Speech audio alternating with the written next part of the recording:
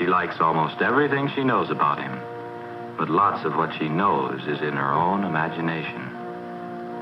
He's willing to promise the world, but he is probably unable to give even himself. What a lovely picture this bride and groom make. They might have found each other, but instead they have remained strangers. Each is a dream in the other's mind. They don't want to accept each other as they really are. They would rather change each other to satisfy their own ambitions. That's why they are doomed to fail.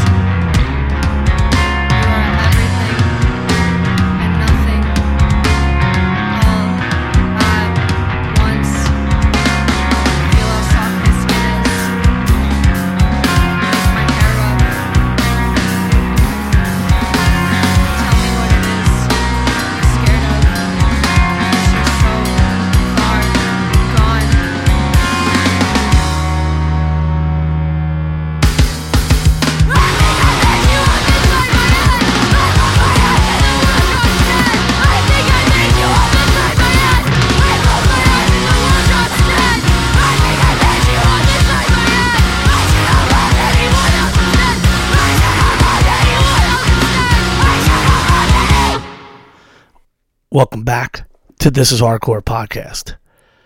You just heard Roman Candle.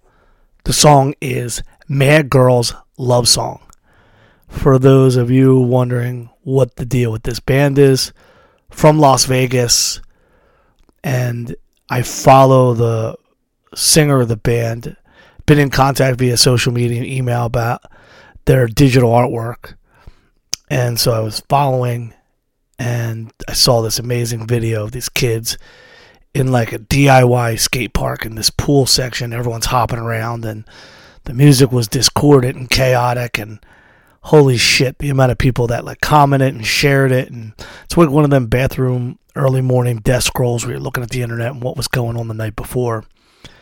And it hit me mainly because there are so many like things that reminded me of like being young, and that some of these cool, awesome shows in like the Stalag 13s and the more DIY spaces. And I don't think I need to tell anybody, but Las Vegas isn't a place where everybody goes and hits every single tour, but they have this awesome, like a Vets Hall or something that I know a bunch of tours go through. But it was cool to see them in this like skate space. It reminded me almost like if the Yard had like a bowl section instead of the straight half pipe ramps that they got. And so to change it up a little bit, I wanted to just put them out there and just show people that there's amazing bands from more than just the coast and the cool places, and they're doing fantastic music. I would say Roman Candle has an element that would definitely get them on any R5 production show from the late 90s to the 2000s. So got links in the bio, or not in our bio, but on our website, TIHC Podcast, to check it out. And also, Piper's artwork's awesome. I was looking at it, and I'm like, you know when digital art is so fucking cool, but you're like, what do? I just throw fucking 10 band names all over this art, and then it looks like shit. But hopefully, eventually, we figure out something that we could do to incorporate the art. And yeah, I love knowing that there's bands that are just not on these publicist regurgitated fucking list that we see all the time. And also to see Vegas pop up with a band, it's been cool. So check them out. While we're at it, January 27th, which is tonight, Takedown Records, in conjunction with Light Brigade Collective, present Pain of Truth, End It, Restraining Order, Threat to Society, and Hold My Own. Doors are at 5 o'clock. Damn, these motherfuckers don't got jobs. Show is at 6 p.m. So Greg and Jake, John. Oh, not Jake. What the fuck am I saying? Jake. Dylan. Dylan from fucking Takedown, Shackled. Big motherfucker. And then, I believe, unless I'm mistaken, Saturday is the Baltimore Trapped Under Ice show. And then Sunday is the Bulldoze Trapped Under Ice show, courtesy of Scanlon. Weekend of Bulldoze, some sick shit. Hardcore's moving in the fucking right direction. And a lot of it has to do with the fact that it's not the same old guys doing this shit. There's tons of new people involved, My friend Dylan, his Takedown Records. I got old Carter down there in the South bitching and moaning on his bumper stickers, but he still has From Within. Thankfully, Philadelphia's got Seed of Pain and Lennon. Seas. All we got the real draft picks and left that fucking Carter down there. But in general, we got some great fucking shows because we have some great fucking bands and we got some great fucking people that do the shows. Besides me, Bob Wilson's a fucking killer. There's so many cool shows. I will just go into there's just like so many. Also just having Photo Club, just having the media VFW, just having these extra little places. And then I can just tell you the smart move to do is to get yourself to PhillyHCShows.com. There's going to be more shows. There was just a Gorilla Biscuit show, which Greg added because he sold out his other one at Atlantic City. And that shit will probably also sell the fuck out. So make sure that you are tied in, checking out our socials. And we'll do a better job of making sure all this shit is updated, of course. And because this is Hardcore podcast, this is Hardcore. It will be the first weekend of August. Got some cool shit. Can't talk about it because I'm a firm believer in jinxing. So when you start dropping, we got this, and it doesn't come all the way through, it's the jinx. You just don't want to go ahead and, blurt out, we got this. I've seen it so many times. I am not faithless or faithful. I'll just say that. If everything works out, we're going to have 4 fucking days straight of some awesome shows and a dance party and then all this other cool shit. And adding to the atmosphere, as I said before, about this hardcore. But the mainstay of this conversation that I'm having with whoever's listening today is going to be centered on a couple things. And the first thing to bring up is that despite the fact that there really isn't too many options for most things in America as far as consumerism, capitalism, yada, yada, yada, there definitely is still options in the DIY world.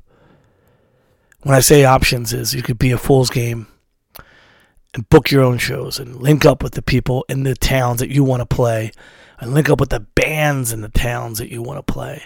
And then because you're from a town at home, you book that band in your hometown and then they do the same thing. And that's how this whole thing really didn't start that way, but that's how that thing, the commerce of the day, works out. I wash your hand, you wash mine, everybody looks out for each other, and in the end, the scene improves because we're helping each other out. And some of that got lost, and it got lost for a lot of different reasons, and it's not always on the evil of the booking agent or the evil of the corporate promoter or shitty venue.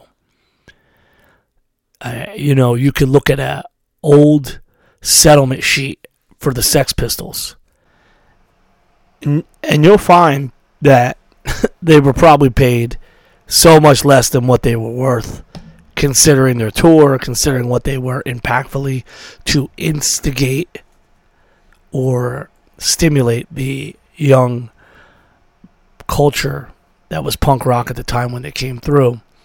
And a lot of it just comes down to the beginning of any culture. There is, number one, there's people that are not only just pioneering it, but there's fertile ground, but there's not a proven track record. So there's going to be people getting ripped off. There's going to be people, wolves in sheep's clothing, so to speak. I've heard a million stories about different places ripping off the bands. But look at anything from like 76 to 2022. There's going to be people writing graffiti in the bathrooms, 20 more people on the guest list than you thought. Bands trying to not pay for beer from the club and try to get it. Like there's always back and forth. And so you almost get to the point where you go, well, who shot the first shot? I don't think that's important. I think it's important to understand that really it was Greg Ginn and Bukowski from Black Flag that had a huge hand. Not the only hand, but a huge hand in carving out, and I've mentioned this a couple times on different podcast episodes here, carving out like a little Oregon Trail, like a way that they could put the Black Flag machine out on the road, which also carried the SST flag, or SST, not D, the SST flag across the country and would sign different bands that would become huge and so impactful to modern music that you wouldn't even guess that it came from an old radio parts building in a weird part of Southern California. But that's the nature of the game, right? And so when I think about what we're starting to lose, as I said on other episodes talking about different aspects of this, there was a band out there who would much rather pay someone 10% of $250, which is $25. So okay, it's $250. Okay, we'll take $225. You take the $25. So we get on a show that they probably could have got by just sending the email. So they're paying this $25, and maybe that's what's going to get them the $250 because someone else might not ask for it. But they're not going to get the $250 from everybody. And there are certain bands that recently were capped on the internet that have the manager booking agent bullshit, kind of got people pulling at them. And yeah, you know what? You're getting the money because you're paying it out. You're not getting the money because you're worth it. And you're going to people that don't know that you're not worth it. But real recognizes real, right? You're always going to have someone who doesn't want to do the dirt work. I'll pay someone else to dig the foundation. We just want to pour the concrete slab, right? That kind of fucking deal. It's not the way it goes. Because intrinsically to everything is this education that comes at the beginning of you as a younger person taking the time to put a band together and then get out on the road. So paying someone to get you another $100, $200, $300, if that's even plausible, you're paying someone to give you fiscal advantage, but you're losing the first-hand experience and first-hand know-how. So maybe this is your first or second band, and you're doing all right, getting $150 or $200 because you got somebody asking for it. That band goes away. Maybe your next band, you don't have the same kind of luck. And now you got to go around and tout the fact that you used to be in this other band and always getting paid $200. But had you gone ahead and just booked the damn thing yourself, you'd already have that knowledge. That knowledge never leaves. In my sleep, I could write a 28-day tour. Because I can do it. I've been doing it since I was fucking 18 turning 19, learning from the greatest there ever was, Chris Spear. Dysphoria, episode 3. on this podcast. You should check it out. Yeah, I can just do it. I don't try to book bands for a living because, again, what am I going to do? Take $250 from a promoter that made gross $700 for the whole show, and then tell some band that needs every fucking dollar to fill up that gas tank, yo, I got you $250, so can I get my $25? And let's be real here. 30-day shows. Maybe if you're just an email cat, no texting, no calling, you might get away with booking a 30-day tour at an hour of work per day or per day of the tour. So 30 hours. 30 hours of hard work. $25 an hour. If you're getting the band $250, let's look at that. I mean, if you can figure out a way to get 30 shows for a band who gets paid $250, you let me know. Because I'm going to tell you that's only $750 before taxes. Before taxes. And I know that's a good living if you're 18, 19, 20, 21, 22, 23, 24. But let's be real here. You ain't got no insurance. So you break your fucking hand, you're screwed. And you got nothing for later on. So to me, it's not worth taking the $25 from a band who needs that $25. But be my guest. Jump out there. Add your name to the hat of the booking agents who use the small bands early on to get their name out and get the catalog of smaller promoters in the arsenal. And then once other bands see, oh, yo, you know, you're taking these small bands and making sure they get money. Could you get us some kind of money? Could you get us $500 a night? Now that booking agent's looking at 30 times 50, 1,500, just doubled. It's doubled off a single tour. Whew. Just by getting $500 a night for a band. I'm going to tell you, I don't know every single band and what they're getting, but I know that the tours that we come in, some of these bands that might get $1,500 on a fest, or if they headline their own show and the promoter was being honest, they might get $1,000 on these support tours. What are they getting? You're seeing bands when they do the support, yeah, you're getting $250, $300, maybe a little bit more. Who knows? $500 if the band headlining is gregarious and willing to share. And ultimately, everybody that I've seen in the recent times eventually end up working with someone who eventually wants to go work for a bigger company and do bigger things. And listen, I don't really have anything I have a lot of really good friends who are booking agents, a lot of friends who are managers. And I find all of it to be just like anything else. If that's what you want to do it. You're going to find people that are going to be really good at the job. But I look at it differently in the sense of, like, I see too many people not be able to immediately jump out with a roster of successful non-hardcore bands. So they almost use hardcore bands as like the entry level. It's always been that way. Hardcore punk's the entry level to so many of these things. And then once success is proven, then they either get to a bigger agent, now they're the junior agent under a bigger agent, or maybe they got lucky and they're part of an agency. And all that money, you know, they're not getting all the same amount, but now they're part of the agency. That, you know, they got a cool @ next to their name and all this shit. And they're wheeling and dealing, you know, going out to lunch, taking calls, let's table this right now. I'm going to table this thought. I love when I get tabled. I fucking love the entire music industry cracks me the fuck up. And they are worming their way, like a worm truly does, digging a fucking hole in the dirt and working their way to something bigger, something more lucrative. I don't fucking blame them. That's just called career advancement. And if we want to use that same terminology and apply it to the hardcore bands, where's the career advancement? It ain't going to be a uniform choice.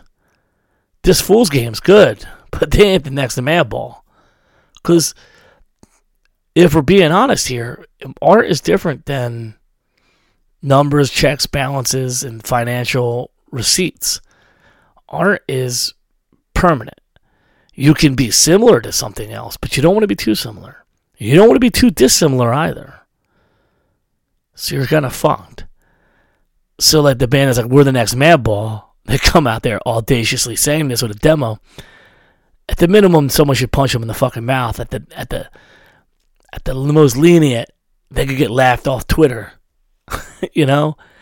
Like, you got to earn some of this shit. But no one's ever going to be another Madball. No one's ever going to be another Agnostic Front. There's going to be no other uniform choices in the world.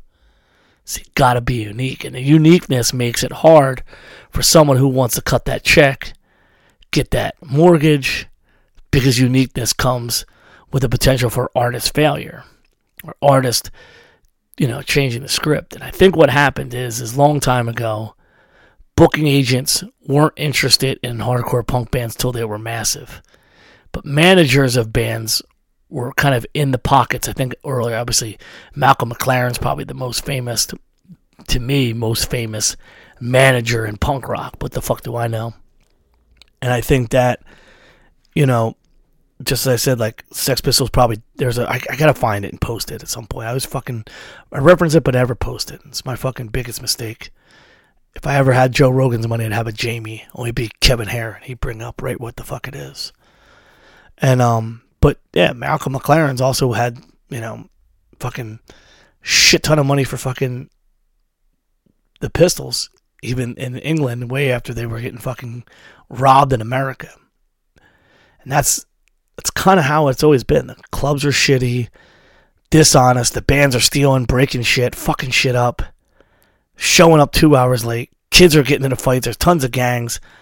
Hardcore has some wild shit now, but there's, to me, and maybe I'm just biased hard, but like, I challenge you to read 5 or 6 books from 1977 to 1986 in hardcore, and then try to take that and apply it across to modern day hardcore. And technologically aside, and the ability to communicate within a finger click of a button aside, nothing touches the chaos and the organic insanity that culturally everybody signed in on. And so it made clubs not want to do hardcore shows. Halls would get fucked up. Cops were legitimately in the streets. Kids were legitimately fighting the cops. And, there was more lucrative shit than punk rock. There was fucking heavy metal growing. That Metallica and shit was growing. But, like all things, as an underground swells and builds and an SST becomes, the hit makers doing shit like Mid Puppets and Sonic Youth and all this. Yeah, there's still some real fucking ties in hardcore, so then they can't devalue it because there's still a lot of fucking validity in these small boutique labels releasing all this crazy shit that becomes this massive college hit because college radio is a fucking thing. And so no one has ever been completely clear and honest on either side of the table. And I see this in old biographies and just conversations and YouTube videos with, discussions with the, like at the time, some of them are dead now, different members of the Ramones, and talk about like, what they, how they didn't have money and all this shit and all the reasons why and all this fucking back and forth. There's just a lot of deception and people just not trusting each other. So I could see to some small degree the need to bring in, I've said this when I had like Tim Moore and shit on the podcast, like there needs to be Andy Rice and James Vitalo, just the need to be someone to regulate and kind of hold the reins and make sure the bands are getting taken care of and the right things are there. And this whole thing is just to say that there isn't one exactly handshake that isn't a little skewed one more favorable to the other, depending who really carries the weight. If you're a new band, you're going to be willing to take less money for exposure. The bigger your band is, the less you need to be exposed, and the more you need to protect what you already have by not, just carrying dead wood. Dead wood is a term for the tickets that aren't sold at a show, but deadwood, from my context right here, is bringing out bands that aren't going to bring anybody also to a show. Typically, a band would bring 2 to 3 bands for a tour package, and those bands have to have value. But because of what we just said, the fucking handshaking, the tabling, the, let me call you back, the dinners, the lunch type manager, booking agent type people, they ain't trying to bring in people who aren't in the system because they're not signed up. Can't make $25 off the $250 band unless they're working for you or unless they want to pay you. And some of these bands, like these Fools Games, that Clemmo ain't giving nobody $25. Shit, that ain't happening. So some of these bands are going to take a little longer to get up that ladder, but the band that's going to be in the ladder, yeah, we'll get them $250, but they might not be worth $100 to the promoter. That's the way it fucking works. It's a fucked up world out here. So the thing I would say is, before you get yourself jammed up in chasing down a booking agent, chasing down a manager, chasing down a publicist, social media manager, spending money on followers, just be a fucking band. Just get in the van. And I also think that people who are not hip to that book by Henry Rollins should just get it, because it's fucking, if you don't read that and get excited, you just quit. Go work right at fucking Denny's and just give up your fucking life, you loser. But in a more serious note, the way that it's skewed, there's always a back and forth. Booking agents versus the promoters trying to either get a band, and there's always these sly ways that they sneak money this way. Everyone's fucked up, and money's always the fucking problem. And it shouldn't be. But in reality, money's the problem in the whole world. So why the fuck wouldn't it fall down to hardcore as well? And so as I'm talking about all this shit and rambling on here, I had this Sonny go ahead and take me some clips from this awesome C-SPAN shit. Courtesy of PBS, the YouTube channel for PBS. Fucking fantastic. 2.8 or 2.9 hours, almost a full 3 hours of Congress ripping into fucking Live Nation and basically accusing them of being a monopoly. Monopoly. Do you know what a monopoly is? Not the fucking guy with the fucking monocle and the stupid feet and his cards and the get out of jail free card, dickhead. The real fucking deal. A monopoly is a market structure where a single seller or producer assumes dominant position in an industry or sector. Monopolies are discouraged in free market economies as they stifle competition and limit substitutes for consumers.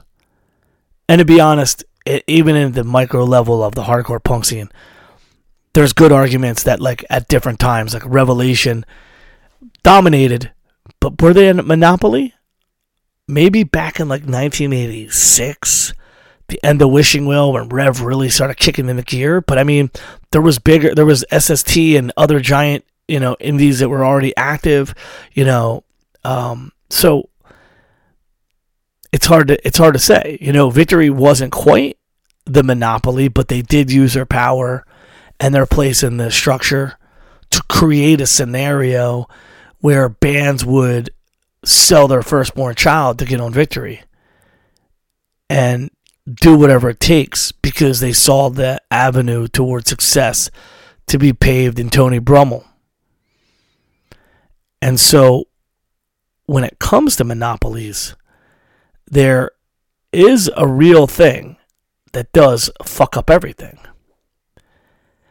And CNBC and now Vox and Rolling Stone, and this has been all through Congress. It's finally really getting some play.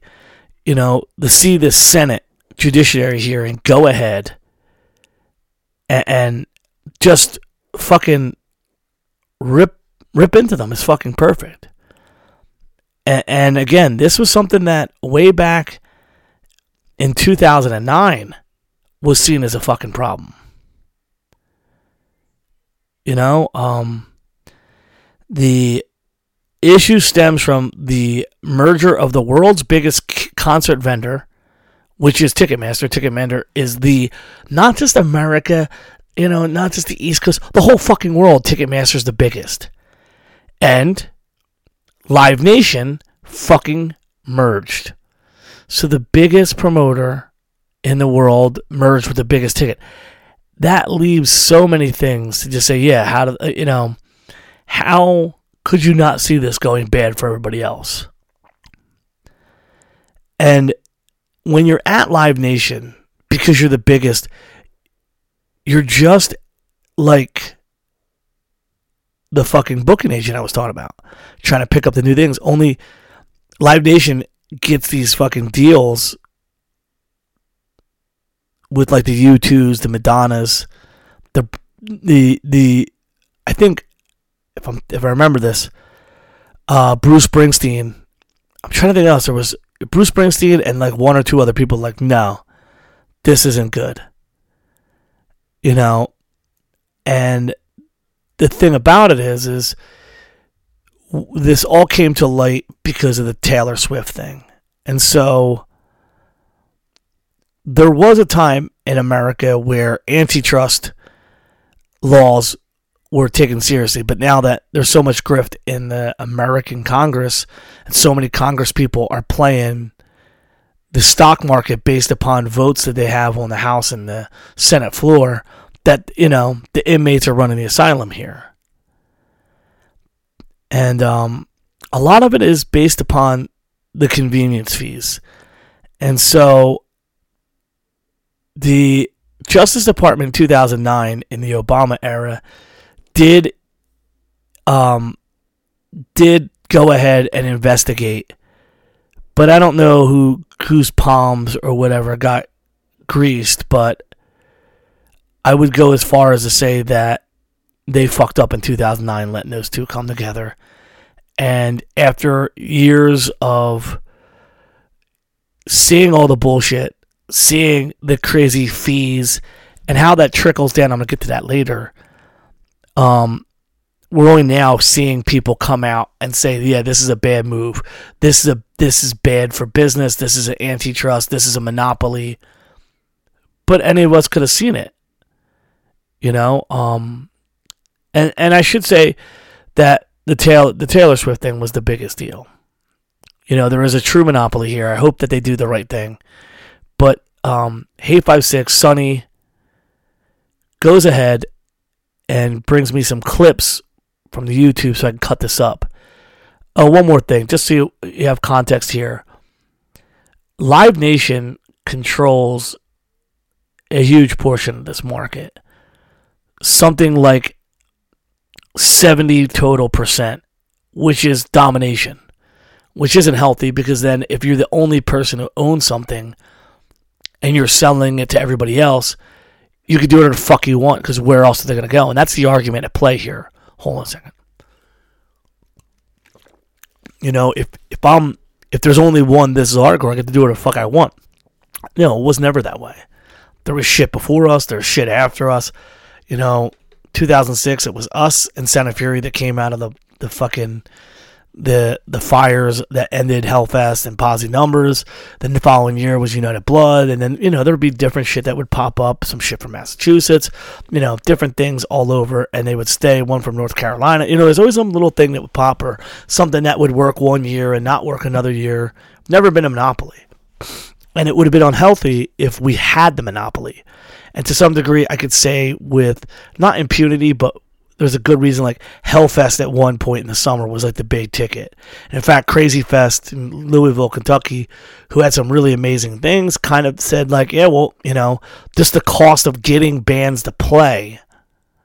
Like there's like almost an arms race to like, and I'm dealing with it now at This Hardcore. Like so much money to be offered to these bands playing these things. that, Crazy Fest was like, it didn't even make sense to keep trying to pay a band that, we were paying this to this. There's a lot of cost to come in this shit, and we're not all Furnace Fest that have Christ money and these backers and shit. So they just pulled out.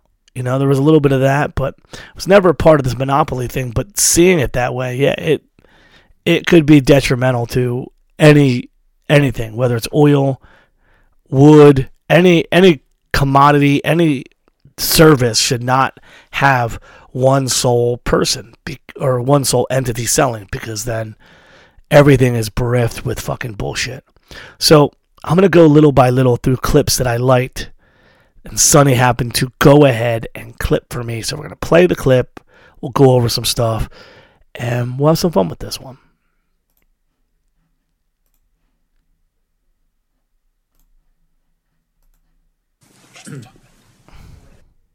Talk on. Thank you, Senator.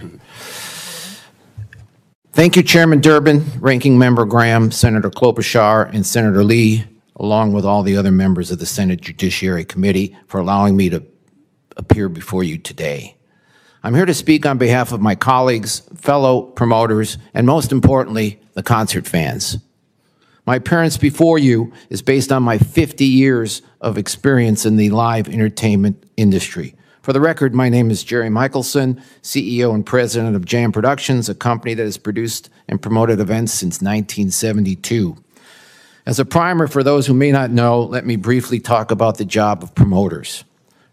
We work with agents and managers to route tours into markets across the country. We make guaranteed payment to artists, contract with the venue to hold the event, market the show, put tickets on sale, and produce the show. We pay all the costs and assume all the risks. When Live Nation loses money on a concert, they can make up for that with operating income from ticketing and sponsorships. We can't do that. We don't have those. Pepsi doesn't earn money from Coke, but our competitor, Live Nation, earns money from selling tickets to our concerts.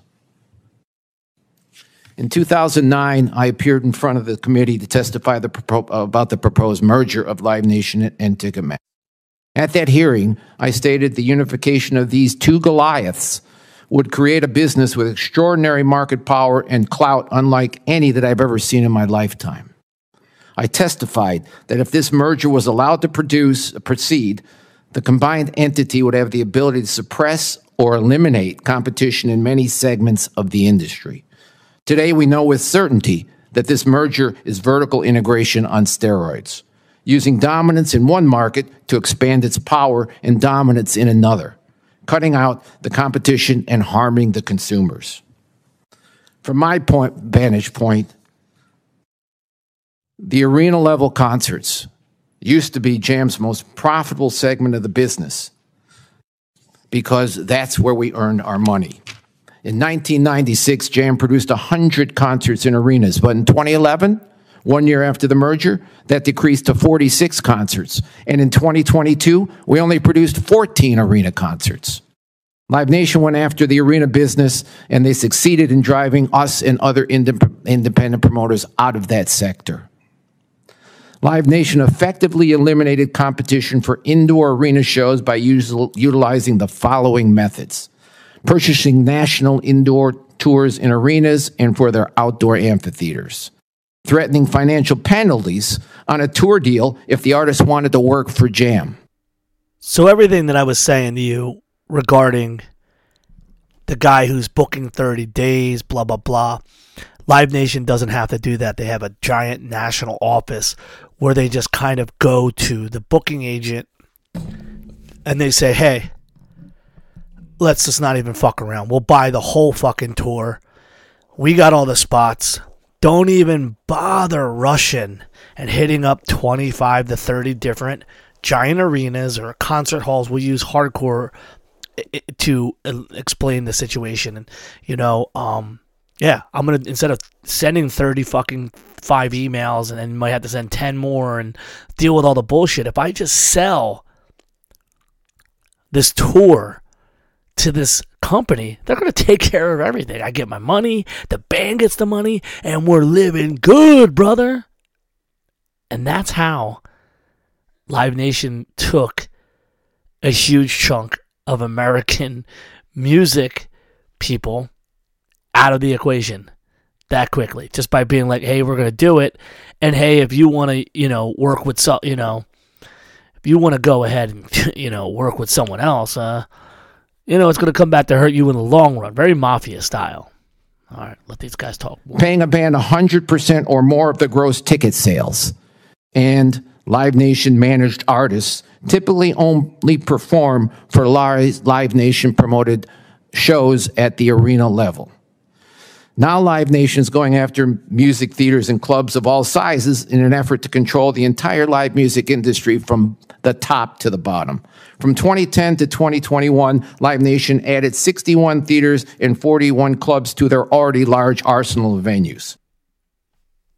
Right. So in Philly, they had the TLA on South Street. And so the TLA would eventually sell. And since Live Nation had bought the Fillmore, they just rebranded the TLA as the Fillmore at TLA, like some gentrification bullshit. And so what I find how this could go into a totally different sphere, but we'll just take it simply, is some of these smaller houses like over 500, but not like more than 2,000. Still considered pretty small, considering a fucking arena is like 15 to 20,000 people. Live Nation buying more of these in these cities allows them to effectively stop the people like the R5 Productions and all the different DIY people. Now in Philadelphia, and I should actually get this out in the front. I work with the Bowery people who live in Philadelphia. Kevin Horn, who is taught and raised by the beloved late Brian Dilworth, who was a longtime DIY promoter who eventually just got to the point where he had to join a team if he was going to not get kicked out of the game. His story's great. I won't tell it here, but that's the person who got us in the Electric Factory. The Electric Factory was privately owned, and then the Bowery / AEG, which is Golden Voice, which is like the other Live Nation. But there is no other real Live Nation. Live Nation controls so much of the market. This is like the other team pushing back against it. I work with those folks when I do shows like Underground Arts and Franklin Music Hall. But it's still, because it's Philadelphia, it's still very, very much a DIY to me. Like, they're not DIY, but I feel like I'm dealing with R5 Productions and Sean Agnew. There's not a lot. I mean, there's some emails, but there's no like stuffy suit kind of bullshit. But just to be clear, I do work with that side, so I see a little bit of it. And essentially watching Live Nation have the ability to buy, they typically buy more of the metal tours, like they'll buy a big amount of the metal tours. And so like where a Philadelphia promoter might have a little bit more inside, some of these tours don't even get openers.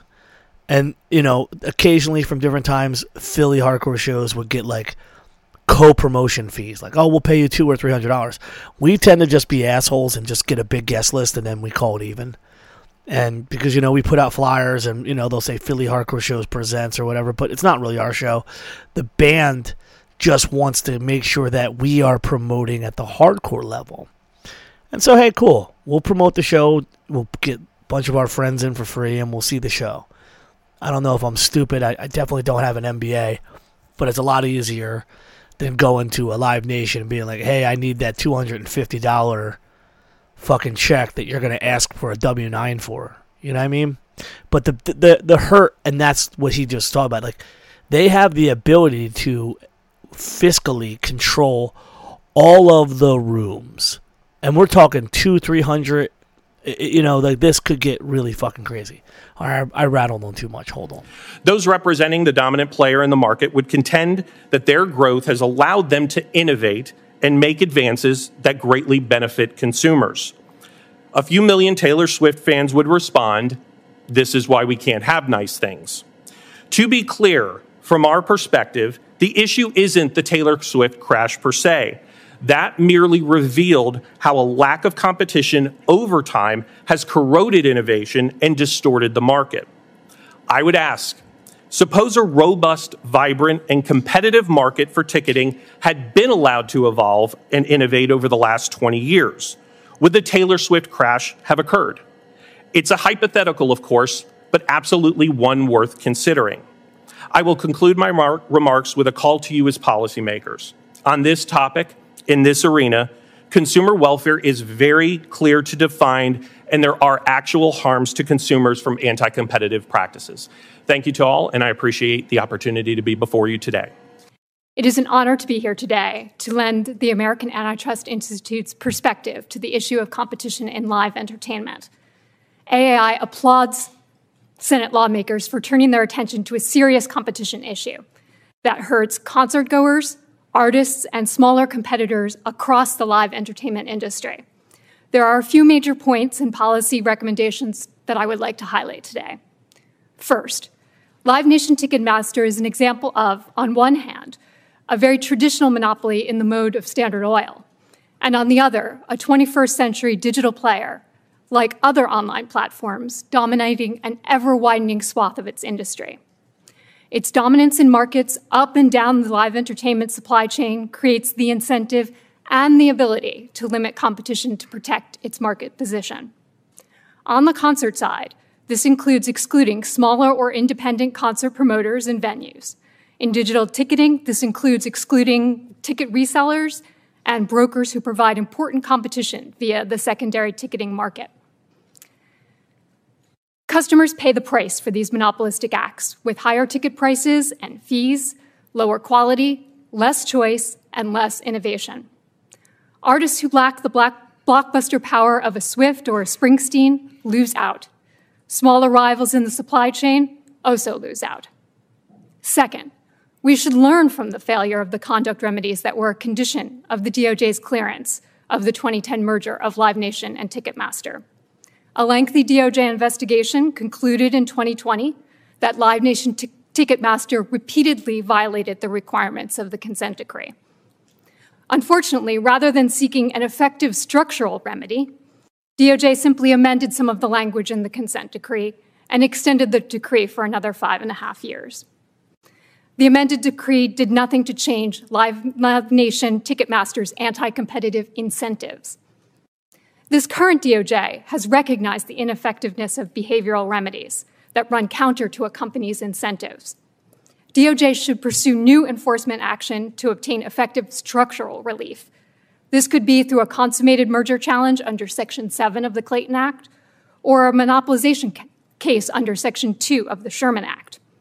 Separating ticketing from promotion and venues would eliminate the incentives to stifle competition. And reducing the market share of Ticketmaster through spinoffs would address Ticketmaster's incentives to limit competition in secondary ticketing. Protecting consumers, artists, and smaller rivals from Live Nation Ticketmaster's harmful conduct will require multiple policy tools, including strong antitrust enforcement against Live Nation Ticketmaster and legislative action. AAI urges enforcers and lawmakers to consider three major features of a multi-pronged approach to the Live Nation Ticketmaster monopoly problem. First, consider standards that enable the agencies to challenge vertical mergers as effectively as horizontal mergers.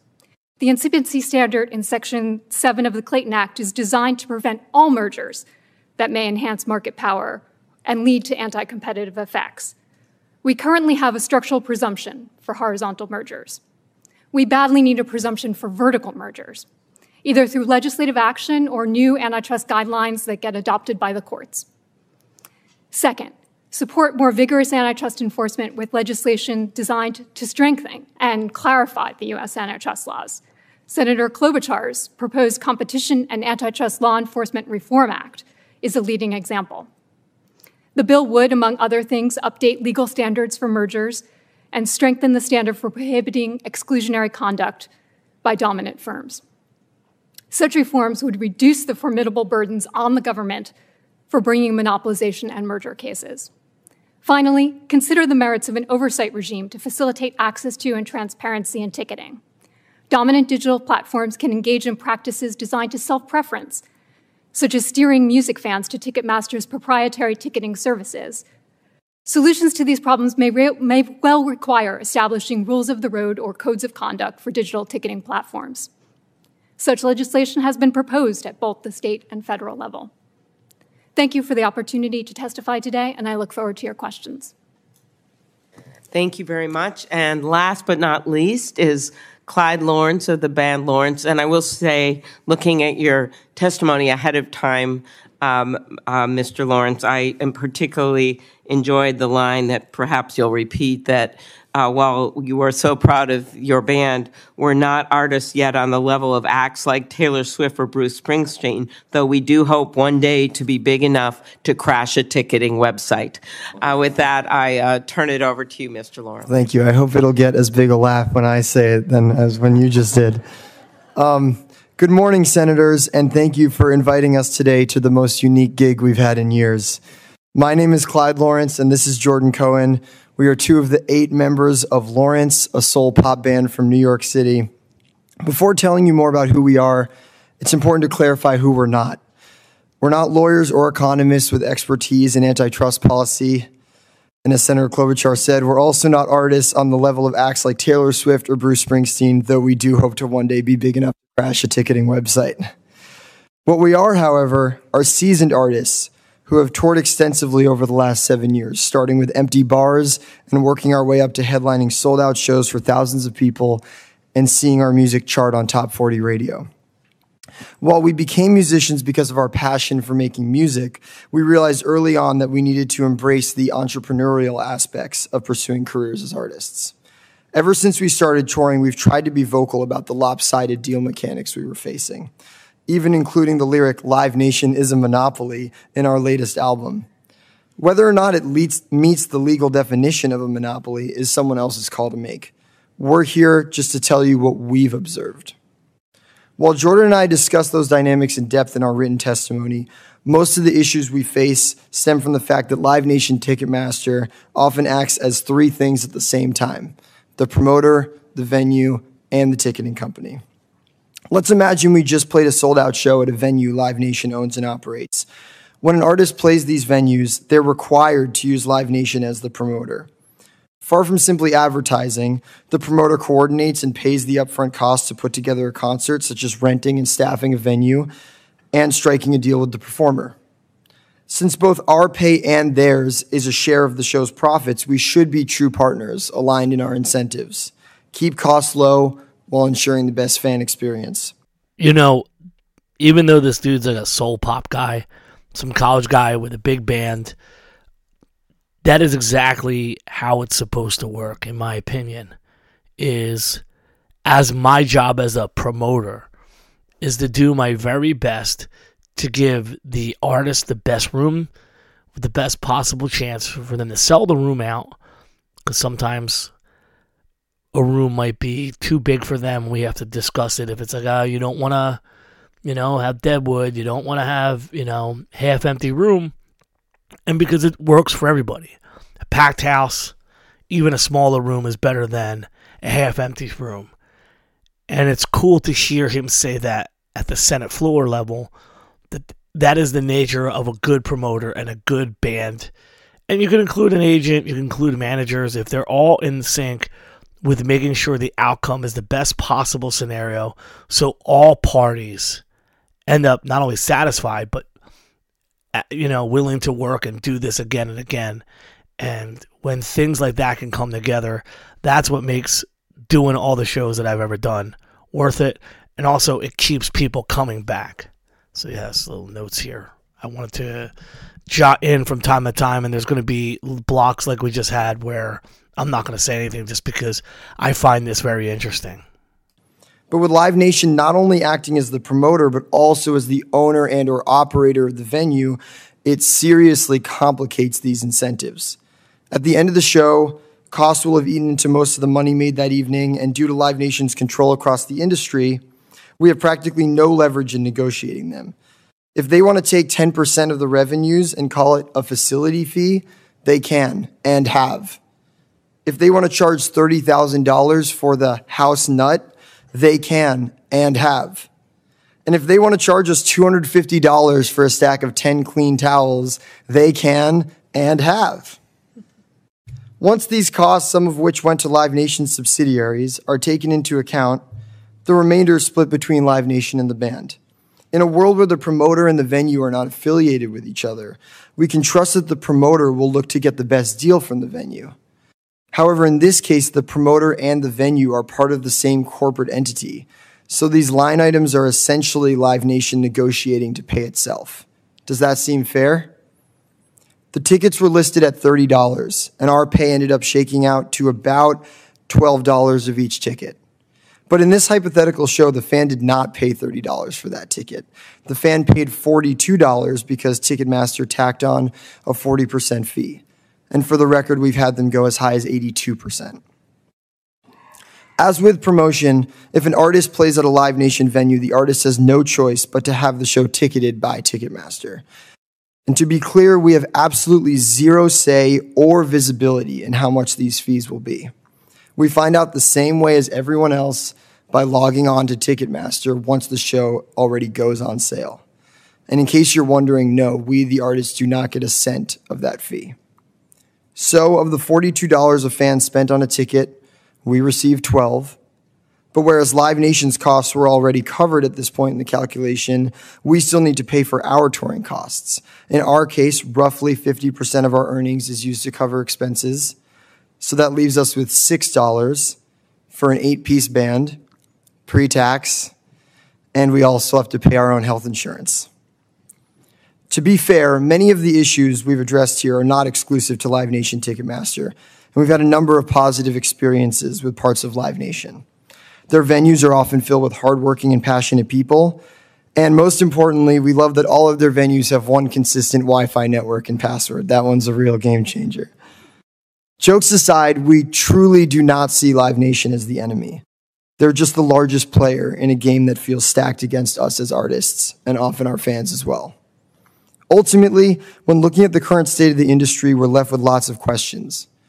Why is it that all of Live Nation's costs get recouped before the show hits its profit point, yet ours, the artists, don't?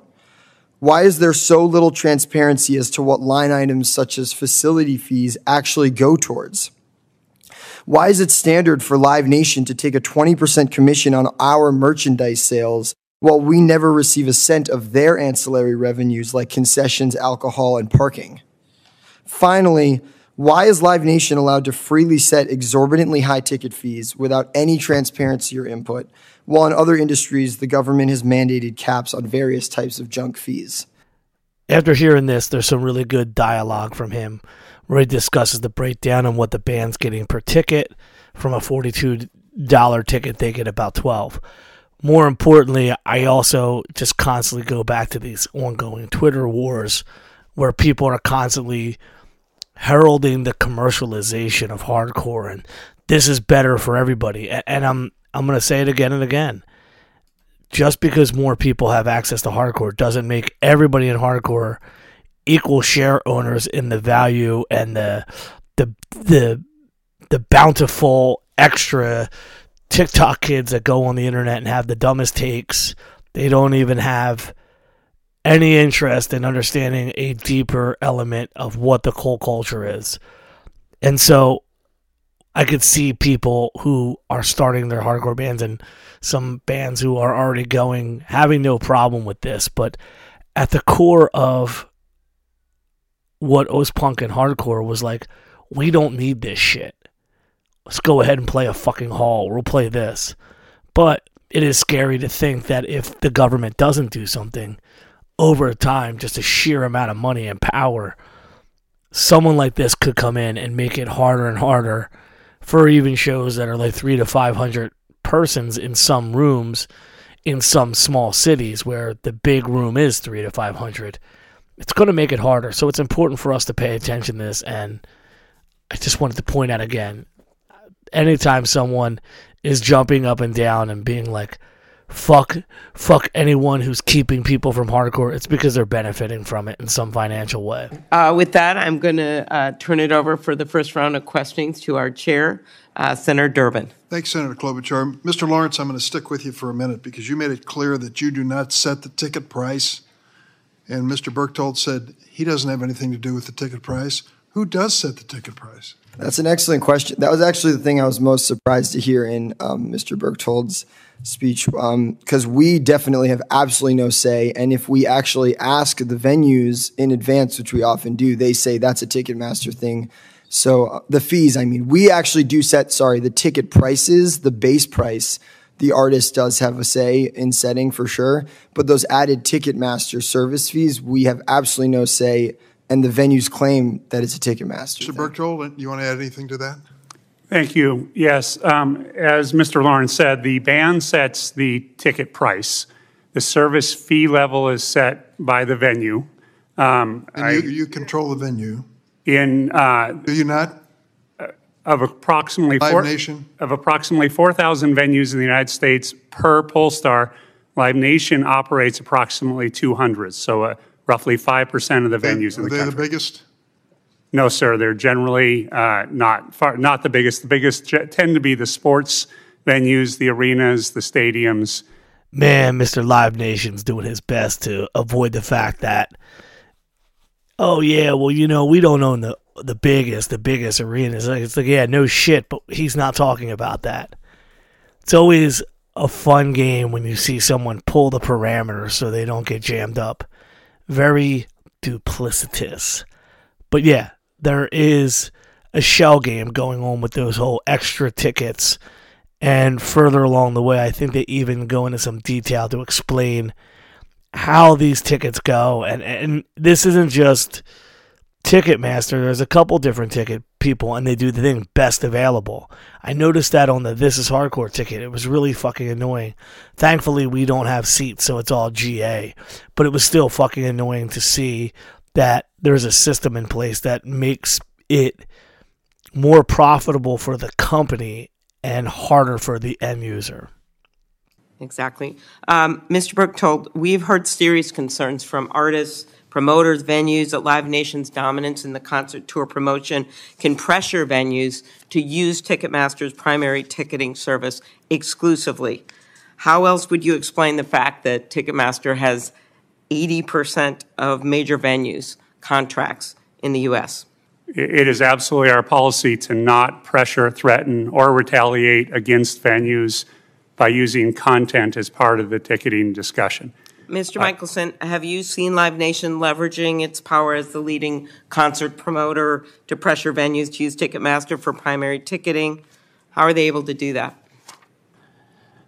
When speaking with people that either own or manage venues, their biggest fear is if they leave Ticketmaster, they will lose content. So whether it's said or not, it's implied that if I don't use Ticketmaster, I am not going to get all the shows that I would like to have. Get it. And by the way, if you look at the difference between the Target Center in Minneapolis and the Xcel Energy Center in St. Paul, the Target Center is ticketed by Access. The Xcel Energy Center is ticketed by Ticketmaster. Look at the number of shows that play Xcel, and you'll see they far exceed the number of shows that play Target. And when you look at and break it down a little farther, you'll see that most of the shows that play Xcel are Live Nation shows, and they bring very few to the access-controlled venue, the Target Center. Okay, thanks for that local reference. Mr. Berchtold, one way that Live Nation eliminates competitive pressures by locking venues into multi-year contracts, whether they 3 years, 5 years, 7 years. If you've tied up 80% of major concert venues with multi-year contracts, where is there room for one of your competitors to get in the door? Yes, Senator. First, I would note that the 80% reference, I believe, is from a 2008 Department of Justice study, and we believe that our market share is substantially lower than that. How much lower? We would, variety of ways of estimating the market share in the industry, depending on what you include. we believe our market share will be somewhere between the 50 and 60% range. Keep going. Yes, I will absolutely acknowledge that it is the standard practice of venues in the United States who own ticketing rights to maximize the value of the ticketing rights they own by having long-term exclusive agreements with primary ticketing companies. Those ticketing contracts tend to last 3 to 5 years on average. I would note a very specific indication of the high level of competitiveness is first that with almost every contract renewal we have over the past decade, more of the money gets accrued to the venues as opposed to the primary ticketing provider, which would be one indicator of a very competitive marketplace. Secondly, I would note the success that SeatGeek had between 2018 and 2022, adding roughly 15% of the NFL and the NBA teams as primary ticketing clients, showed the level of movement of these clients. Okay, Ms. Bradish, did these type of exclusive contracts, do they shut out competitors? To me, like, if you can't go to anyone else, what are you going to do? And again, there are bands who are not at the arena level, but are working with Live Nation and are taking hits from our culture, and they're doing so with the carrot on the stick of, we're just going to get a little bit bigger and it's going to get a little bit easier. And it's like, no. The bigger the ocean, the bigger the fish. There's always going to be these things, and I do feel like further and further out as commercial success grows in bands, the further they get from DIY. And the more you hear stuff like this, the more it's like, you can't equate bands that are playing to 5 to 10,000s every single night with the hardcore scene. It's such vastly different that it's disconnected. And the people in the bands, they don't get disconnected, but the crowd and the whole business, it's just not a hardcore thing. And that's why it's all semantics and smoke and mirrors on Twitter when people are like, it's great for everybody. No, it's great for a handful and not the people that put the most of their ass into this whole thing. Exactly. And I think it's a standard given in antitrust law that the longer the exclusivity in a contract, the greater the risk of a competitive effect. And the fact that they're able to get this length of contract indicates something about their market power. So, of course, it makes it much harder for particularly a newer entrant to get into the market if everybody is already tied up. And Mr. Grotzinger, do you think that, to go to another topic, that Live Nation's concert promotion business, the fact that they're combined, has made it harder for you to compete for primary ticketing with Ticketmaster? Yeah, absolutely. It has. Typically, we'll go to a prospective client. We will show them our technology. They'll get excited. They'll get excited about how it's going to make the experience better for their fans and allow them to run their business better.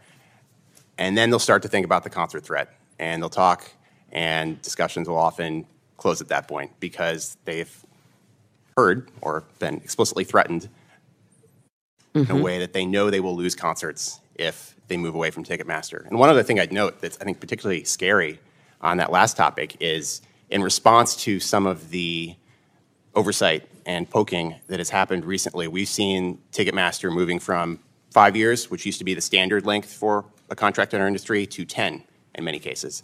They're trying to lock things down so that if there is more pressure, they've at least signed a lot of these decade-long deals. So there's not a lot of time. If we want competition in this industry, it is already going to be very hard to change. Longer contracts make that even harder, and that is what they've been pushing for recently. There is some benefits if you're a small venue owner to jump in and join teams, because the idea is that the big company is going to help fill some rooms and give you dates, but I've never heard of a very good even situation. So being involved in this business practice, even at the venue level, the big giant fucks everybody and does whatever it wants because it has these giant contracts. And again, you want to run a room, you want to make sure it stays profitable, you want to do good things. But at the end of the day, you're at the mercy of a conglomerate monopoly that is dominating the industry. What was the amount you said, the percentage of your tickets, some of the highest ones you've had recently that were fees? Typically with Ticketmaster, we'll see a 40%-ish or closer to 50% fee added on top. We have seen really outlandish numbers, like we had a show last spring where there was an 82% fee on top of the base price. And again, we have no say or we don't even know what it's going to be until it goes on sale. Mr. Berchtold, you heard Mr. Lawrence. With Ticketmaster's market power, which we all know exists, we'd be kidding ourselves if we said it didn't exist. Why haven't you done more to reduce fees? As I noted in my comments, Senator, the fees are set by the venues. The Live Nation venues have fees that are consistent with the other venues in the marketplace and cover the cost of the operation of those venues. Mr. Lawrence wants to reply. We definitely ask venues before almost every show, what's the ticket fee going to be, both venues that Live Nation owns and ones that they just operate. And they always certainly don't take responsibility for the fees. So I don't know who is doing the fees, but we ask that question to the venues and they say, not only do we not choose what it is, we don't even know what it is. We can't even tell you what it's going to be. So I don't know where the answer lies, but no one's taking responsibility. Last word, Ms. Bradish. Transparency would be helpful to know what the fees are. Is that right? Yes, absolutely. Okay. The market can't work well without transparency. That's clearly there isn't transparency when no one knows who sets the fees. Yes. Okay, with that, Senator Cornyn. You know the shit's getting shady where he just keeps saying, no, we don't have anything to do with it. It's this one. We're not the ones who do the fees. But again, going back to the end user, when you're a band that's only playing to 50 to 100 people, you may know most of the people in the room or at least seen them before. You start playing to these mindless, faceless masses, you don't really care if the person who's paying to see your band is charged 82% more than the ticket price. Because you don't know them. You just want your money. But the trick is you don't get your money. The company's just making more of it. Again, more ridiculous capitalism and more ridiculous scenarios that somebody on Twitter like, no, it's good for the city. It's good for everyone. Ticket fees are good for everyone, right? Mr. Berchtold, I'm intrigued by a couple of your statements. You said that you have an artist-first business model, and then you had later said you would never put your interests ahead of theirs. Is that your testimony? Yes, Senator, that is the approach of our business. Culturally, we believe that it's all about getting that artist on stage, letting them connect with their fans, and we believe if we support that and consistently act that way, then we will have a long and successful business working with artists and providing them services. I guess without the artists, you would not have a business. That's correct, sir. Mr. Lawrence, has that been your experience, that Live Nation never puts their interests ahead of the artists and that they have an artist-first business model? I think generally when we show up to play a show, the people that work for Live Nation at the venue absolutely, try to be partners to us in putting on the best concert. I think that the places where sometimes maybe you could feel like it's not artist first is just in the structure of the way some of the deals with the artists, when you look at the settlement sheet at the end of the night, where which breaks down who gets paid what, some of those line items where we have no say in setting any of the prices of those things, yet some of them are Live Nation directly setting the price for things that they are paying to other entities that they might own, which directly impacts the profit pool from which the artist's pay is being derived. Those are the moments where I wouldn't say it's not artists first. I mean, who's to say? But those are the moments where it feels like we're not truly aligned in our incentives. Well, for your band to make $6 out of a $42 ticket price, yeah, that doesn't feel great. Doesn't strike me as artist first. I would agree with that.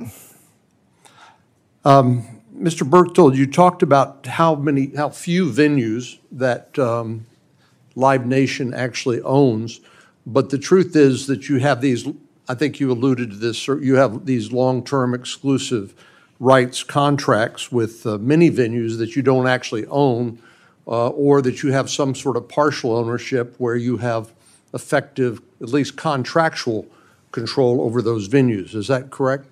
Yeah, Senator, if I could differentiate on the ticketing side and the ticketing contracts as opposed to on the promotion side.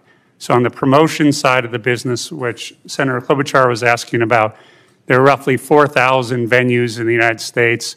Roughly 200 of them we operate, often don't own the underlying business, but operate the buildings. And then we have roughly 40 more buildings with which we have an exclusive promoter relationship. So that's a very small portion of the market for venues. So whether or not you actually own the venue, you do have effective influence and maybe in some cases outright control over what the venue charges in terms of the ticket price, correct? In roughly 240 buildings, or 5 or 6% of the market, sir, yes. Mr. Mickelson, why is it so hard for the average consumer to get access to tickets, and who benefits from less consumer access? Is it not the artist, I assume? That's a good question, Senator. Let's take the Taylor Swift fiasco as an example. The fans had to sign up through Verified Fan to be able to even buy a ticket. Ticketmaster knew that the demand was enormous, bigger, larger than most any other show. And when they set the tickets up for sale, there's two ways you can do that. You can set the tickets so that they are best available, which means that you'll sell more tickets because the fans don't have a choice, or you can do pick a seat, where it slows the process down. The process, when it's slowed down, increases the money that Ticketmaster makes because they make money on fees, and as the ticket prices go up due to dynamically priced tickets, Ticketmaster makes more to that. So it's to their advantage to slow the process down and to do pick a seat, so that it created the frenzy that drove the prices up, which again, Ticketmaster's getting a percentage of that fee. And the higher the ticket price, the higher the fee. So I think that it was driven by the corporate bottom line in the Taylor Swift fiasco, Ticketmaster's bottom line. I guess I've been getting sarcastic or hard on this subject, but I need to say that, yeah, the bands need to get paid. The fans need to not to get ripped off.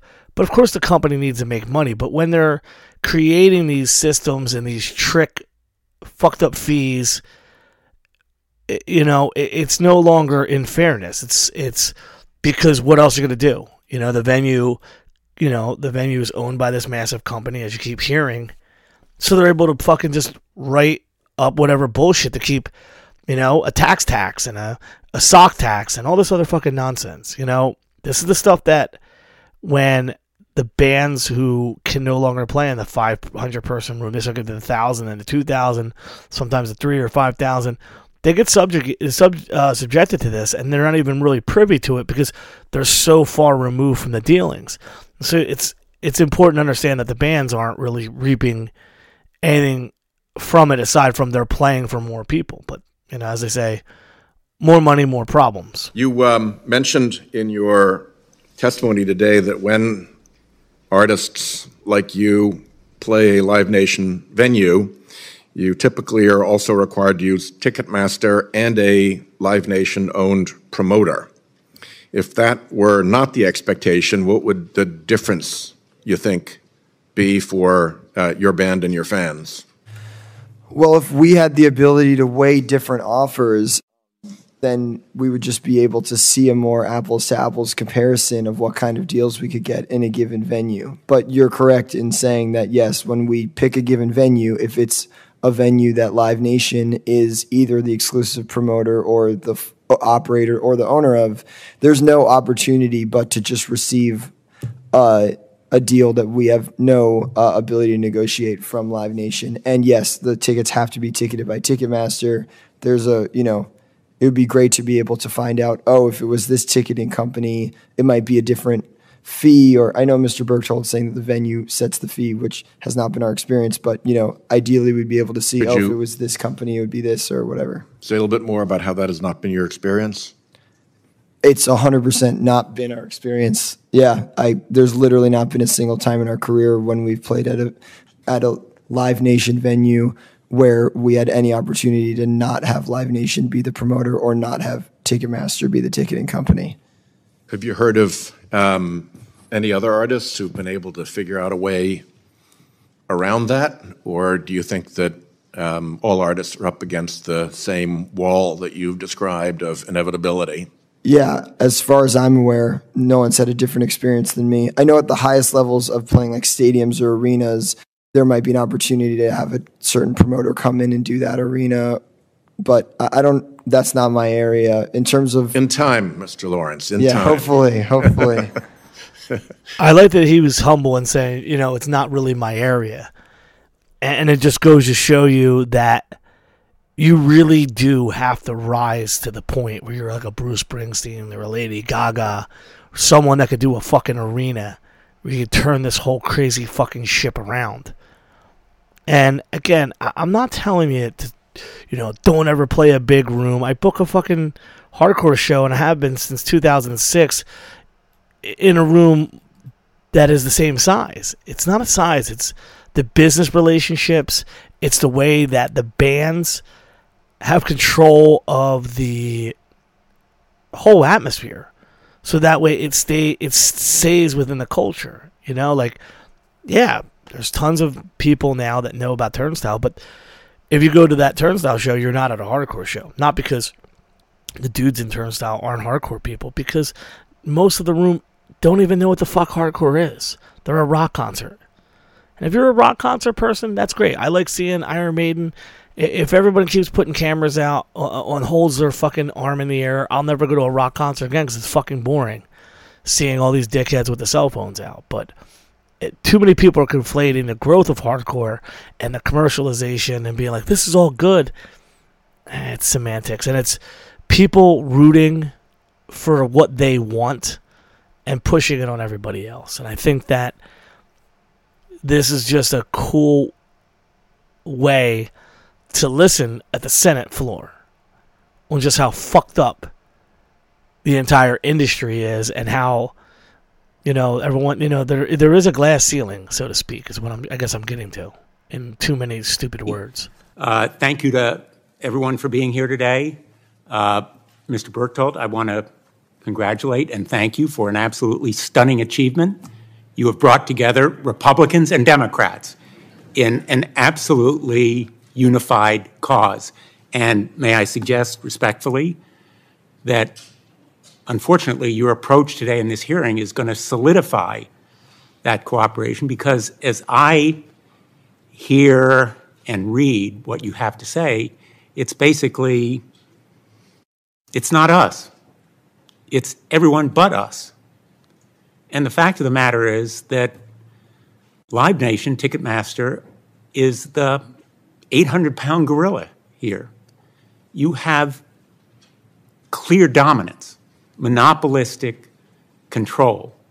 This whole concert ticket system is a mess. It's a monopolistic mess. And the numbers refute many of your arguments. That's the reason we've had two consent decrees, and why the Justice Department is now investigating violations of that second consent decree. Ticketmaster had the temerity to imply that the debacle involved in pre-ticket sales was Taylor Swift's fault because she was failing to do too many concerts. And may I suggest respectfully that Ticketmaster ought to look in the mirror and say, I'm the problem. It's me. And the reason is quite simply that you are the ones ultimately responsible for the astronomically rising prices, the exorbitant hidden fees, the sold-out shows, the bots and scalpers. We just had an exchange with Senator Blackburn. You've reported once, over this entire history, once, an instance involving bots. I agree with Senator Blackburn that there needs to be stronger enforcement by the FTC. It has taken almost no action against the bots, despite our support for the Bots Act. And that is the reason why I am supporting legislation, talking about remedies, legislation called the BOSS Act, which would require transparency, accountability for hidden fees, for bots. Will you support the BOSS Act? Yes, Senator, we would absolutely agree that. I'm sorry. Senator, we absolutely agree there are a lot of problems in this industry, and as the leading player, we have an obligation to do better. Will you support the BOSS Act? I don't know all of the specific elements. I know there are many elements that we agree upon. I believe there are some issues that we have some differing views, and we've offered to discuss those. We'd like to continue to discuss those going forward. Will you support legislation to require complete transparency, all in, to provide stronger enforcement powers against bots and scalpers? We absolutely support all-in pricing. We absolutely support greater enforcement, greater penalties, and expansion of the prohibition on bots. You know, the FTC has failed in some of its enforcement duties, but that is because Live Nation, Ticketmaster have failed to do the reporting that's required to enable enforcement. And I think that really betrays the contention that you have been active against it. And I think that consumers and artists and venues are all fed up with the system that exists right now. And I think to the people who are fed up, I would say, continue your criticism. If you're This is angry, where it kind of just rattles on. This is like towards the end. I really hope that I didn't bore the fuck out of you, but I find all this to be very interesting. And there's good in some of the stuff, there's bad in some of the stuff that they go through, but it's 2 hours and 53 minutes. I'll have the link up if you want to check it out. Thank you to Sonny for sending me the audio stripped from the YouTube in some wizard way that he does. And this is just to kind of like give you some look if you haven't wanted to look into like this is what goes on. And yeah, if you're like I wouldn't go off of what he was saying. Yeah, if you're fed up, keep fighting.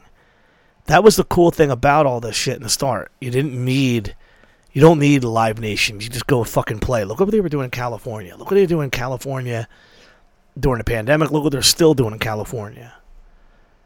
You know, I just don't like the idea ultimately, and I was thinking about, because I just keep like rattling on and interjecting, but I'm not really being clear and just kind of mouthing off here, but I don't want to build a fucking bridge to where hardcore is hand in hand with these dickheads. It's not the whole fucking point. It's not what this is about.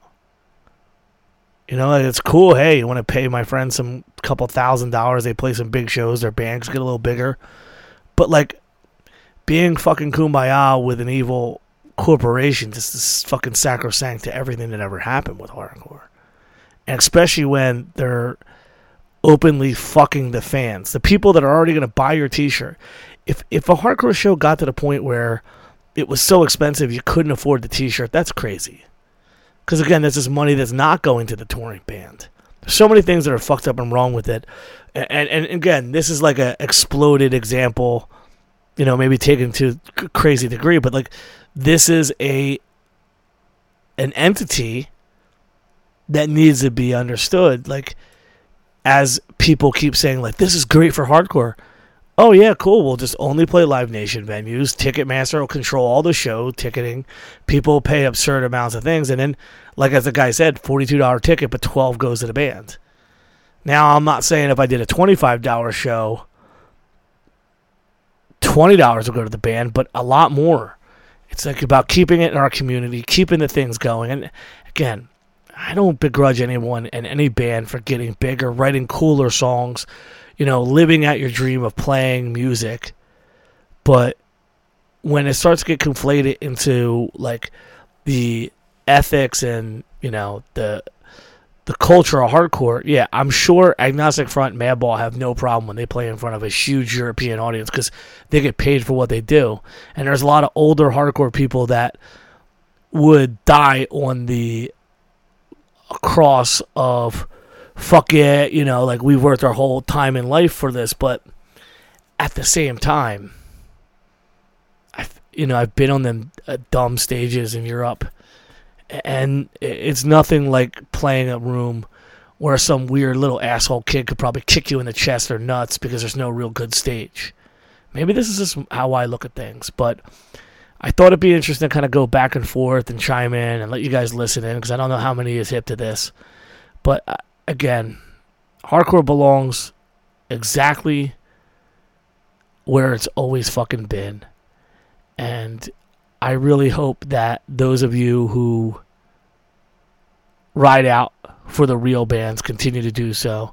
And that doesn't mean that you can't check out all this more pop music that's getting disguised as hardcore, or these wolves in sheep's clothing coming in and calling themselves DIY, but they already got a manager, a publicist, and a booking agent. I'm not telling you what to do, but I'm saying don't start signing us all up for being fucking corporate shills just because a handful of people are hoping to make it out of the underground into the big leagues and never have to deal with us ever again. Thank you. Notes at TIHCpodcast.com. Lots of awesome shows all over the place. Make sure you go see the GB shows that Greg has just put up. Again, this is Hardcore 8456. Also, there's still tickets for the Hardcore Pride weekend. And the Tsunami show still has tickets. Bob Wilson, the fucking killer, the man. Hardcore's in a great place without Ticketmaster, without Live Nation, without barricades, and without all this bullshit. But if people are going to keep extolling the virtues of all this shit, I'm going to keep shitting all over it. Thank you for listening. Take care. In our minds and in our hearts, we feel that hardcore music should stay out of big business and stay in the streets where it belongs. All you kids out there, always keep the faith.